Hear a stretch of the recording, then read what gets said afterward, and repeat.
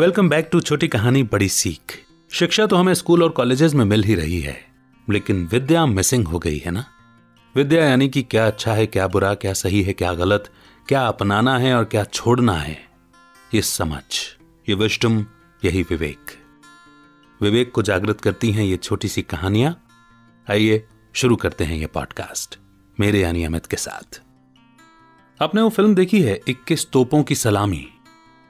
शायद देखी भी होगी या हो सकता है ना भी देखी हो, मगर आज मैं जो कहानी आपको सुनाने जा रहा हूं, ये कहानी उस फिल्म की कहानी से ही मिलती जुलती है और इस कहानी को सुनने के बाद शायद आप एक बार वो फिल्म भी जरूर देखें और मैं सजेस्ट करूंगा कि एक बार देख लीजिएगा। आइए शुरू करते हैं आज की कहानी।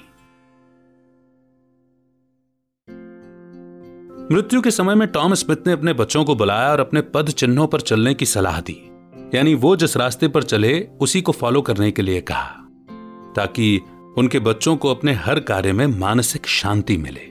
मगर उनकी बेटी सारा बोली, डैडी ये बहुत ही दुर्भाग्यपूर्ण बात है कि आपने अपने बैंक में एक पैसा भी नहीं छोड़ा और आप बिना कोई संपत्ति बनाए इस दुनिया से जा रहे हैं। ये घर भी जिसमें हम रहते हैं ये भी किराए का है। आई एम सॉरी, लेकिन मैं आपको फॉलो नहीं कर सकती। और फिर कुछ ही क्षण बाद टॉम स्मिथ यानी उनके पिता ने प्राण त्याग दिए। 3 साल के बाद सारा एक मल्टीनेशनल कंपनी में इंटरव्यू देने के लिए गई। इंटरव्यू में कमेटी के चेयरमैन को सारा ने अपना इंट्रोडक्शन दिया, अपने पिता का नाम बताया। तो चेयरमैन बाकी सदस्यों की ओर देख करके बोले, यह आदमी वही स्मिथ था जिसने प्रशासकों के संस्थान में मेरे सदस्यता फॉर्म पर अपने साइन किए थे और उनकी सिफारिश से ही मैं ये जगह पा सका था। मैं आज जहां कहीं भी हूं ये सब टॉम स्मिथ की बदौलत है और टॉम स्मिथ ने बिना मुझसे कुछ मांगे, बिना बदले में कुछ चाहे मेरे लिए ये सब किया था। और इतना कहकर फिर वो सारा की ओर मुड़े और बोले कि बेटा मुझे तुमसे कोई सवाल नहीं पूछना, तुम इस पोजीशन के लिए सिलेक्टेड हो, कल से आ जाओ काम पर, तुम्हें तुम्हारा अपॉइंटमेंट लेटर तैयार मिलेगा। सारा स्मिथ उसी कंपनी में कॉर्पोरेट मामलों की मैनेजर बन गई। उसे ड्राइवर सहित 2 कारें मिली, ऑफिस से जुड़ा हुआ डुप्लेक्स मकान और 1 लाख पाउंड पर मंथ की सैलरी और साथ में कई अमेनिटीज और पर्क्स भी मिले। उस कंपनी में 2 साल काम करने के बाद कंपनी का जनरल मैनेजर एक दिन अमेरिका से आया और उसकी इच्छा वॉलंटियर रिटायरमेंट लेने की थी और वो अपनी जगह पर किसी ऐसे व्यक्ति को अपॉइंट करना चाहता था जो कि ईमानदार हो, सत्यनिष्ठ हो।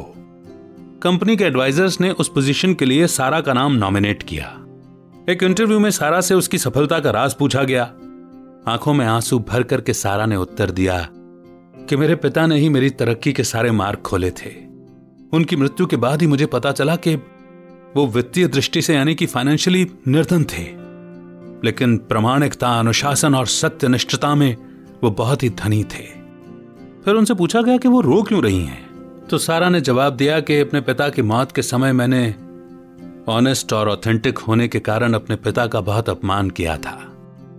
मैं बस केवल आशा ही कर सकती हूं कि वो मुझे माफ कर देंगे।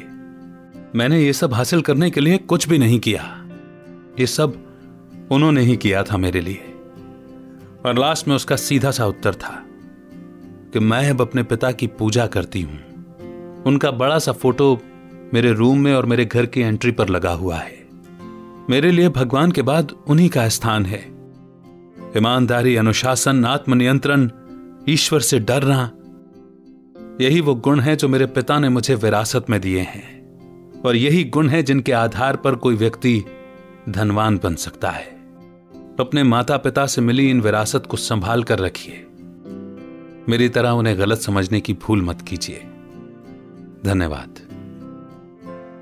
तो इसी मोड़ पर यह छोटी सी कहानी यहीं पर समाप्त होती है और हमारे जीवन में एक बड़ी सीख देकर के जाती है। मैं एक्सप्लेन नहीं करूंगा, आप ही बताइए कि आपको क्या सीख मिली। डिस्क्रिप्शन में मैंने एक फेसबुक ग्रुप का लिंक दिया है, उसे ज्वाइन कीजिए और अपनी राय साझा कीजिए।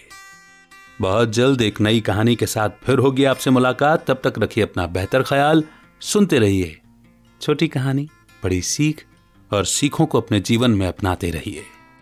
अमित का नमस्कार। जय हिंद, जय भारत।